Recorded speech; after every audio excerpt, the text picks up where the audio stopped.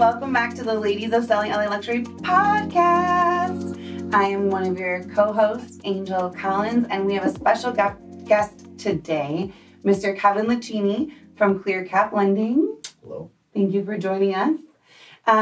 So you're probably wondering why we brought him on, but it's a very important and imperative role to, this entire series, because I know that buying a home or even buying your first investment property is really overwhelming, and a lot of people don't know where to start. And I think the part that's the most uncomfortable is the financial aspect and the lending part, right?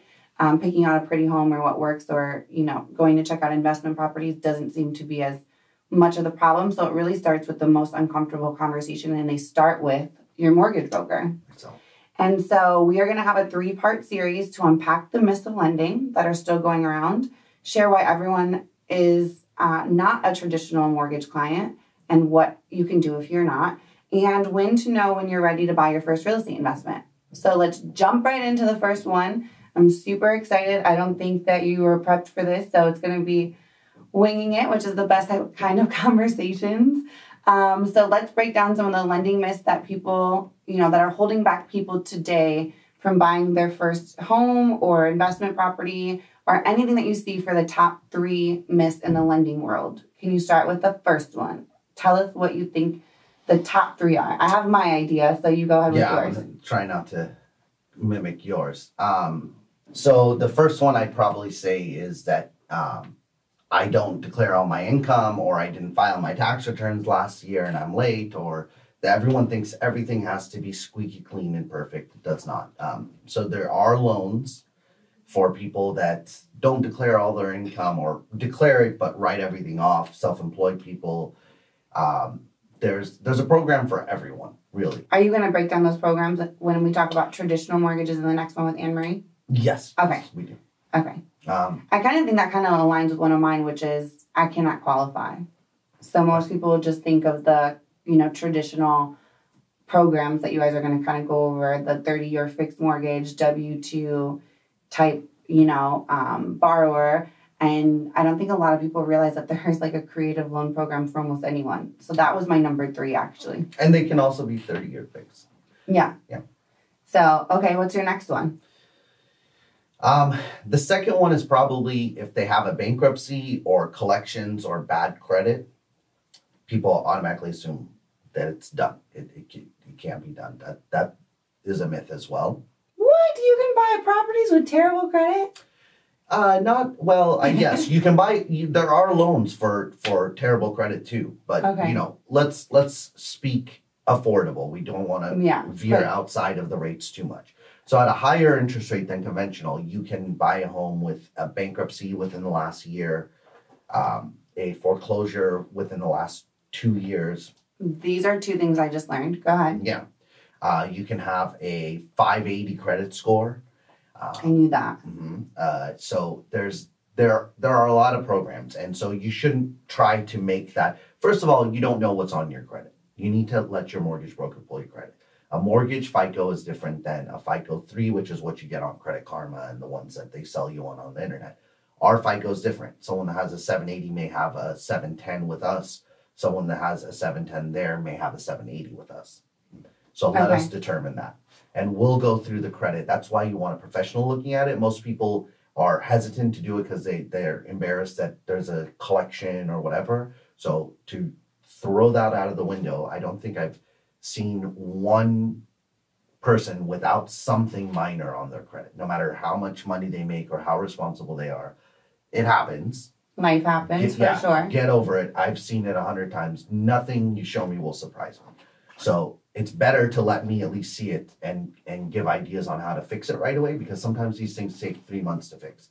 So there's also stuff on there that you may not know. So again, going back, credit is definitely another area where there's so many people have so many reservations about it. So and then on credit too, I know you guys, you had made a comment about you want to give the affordable loans. So when we say that there's a program for everyone, and he said that there's a program for everyone, that also means that the interest rate, because you're a more risky borrower, could be astronomical. And so could not even be worth the time to do that. So he was trying to give you the more affordable ones. So that way it's not an astronomical purchase.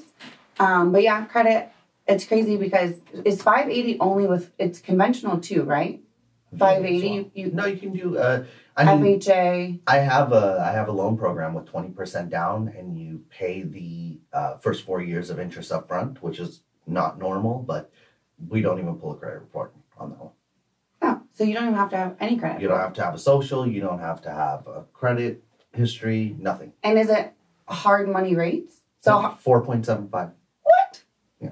Okay. It's actually very hard to conventional right now. Wonderful. So. But that's a riskier loan. So Right. This is again what I would have to talk to a client about. But that's a 5-year loan, meaning it matures in 5 years. So you have to have a plan in 5 years, because it's gonna be an interest only payment. They're gonna send you a letter 90 days to the 5 years, and they're gonna say you got to pay everything back. Got it. So we want to have a plan. That's not for everyone, but right.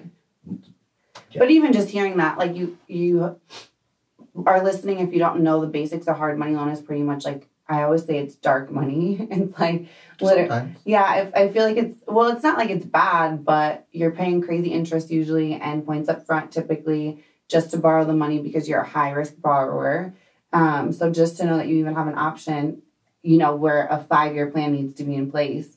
But you don't have to be a high risk borrower either. You can be a paper borrower and just use it as a tool. You and I buy properties with hard money all the time. Yeah. And then we just get out of it later. Because that's that and it's quick strategy. Yeah, absolutely. So, which we're going to talk about on the 3rd episode. I'm excited for it. Okay, so we talked about not qualifying or thinking that you need to have like all of your income to be, squeaky clean. Yeah, like you need to be that in the box conventional buyer. And then we talked about credit. What would you say is the 3rd myth that you think keeps people back from starting the conversation? More often than not, they'll go on websites and try and research things on their own, and that's what holds them back. So people will have a collection account, for instance, and they'll go, can I get a house with a collection account? They go on Google, and Google gives them a website, and then they read on it, and some website obscurely says, no, you can't. And so I'm going to say the internet is the 3rd myth. So the internet altogether, just know that when you're on the internet, all the information on there could be or could not be true. That depends on what site you're going to. But most importantly, go to the bottom of the page and look at the license number and look where it says, most of the times it will say, this website is not a mortgage origination company. We do not lend money. That means that you're going to put your name and phone number in there, and they're going to sell that for $100 a pop to like 6 different brokers. And they're going to start calling you, an unbelievable amount of times. So you're not on a webpage where a professional is giving you advice. So call someone. You don't have to be buying a house to call someone. And you should start with your mortgage broker years before you're buying your house. If you have a good mortgage broker, they should be totally fine with working with you for at least a year before a purchase comes in. Yeah. And call them. Find out what you need to do, because you can start looking for a house. It may take you 6 months. In that time, your mortgage broker might be able to get your credit score higher, fix problems. So stop relying on the internet. The internet altogether, I'm going to call that the problem or the myth. I mean, I think with so many issues that we have right now in life, I think the internet could be a huge problem. Sure. No matter what topic you bring up. But yeah, Google is not always our friend. I always say I love that we have access to all information at our fingertips. And I also hate that we have access to all information at our fingertips, because everyone listens to what seems to be a professional, and it's not. It could be like my 14-year-old niece on the other side of that website, Or just a marketer. Yeah, just or trying just to anyone. get you to sign up. So I actually put down, that's a good one. I didn't even think of that. So I actually put down payment. I think that a lot of people believe that you have to have 20% down or you won't have favorable loan terms, as my big myth. So a lot of times, especially here in LA, 20% down of a purchase price is a significant amount of money.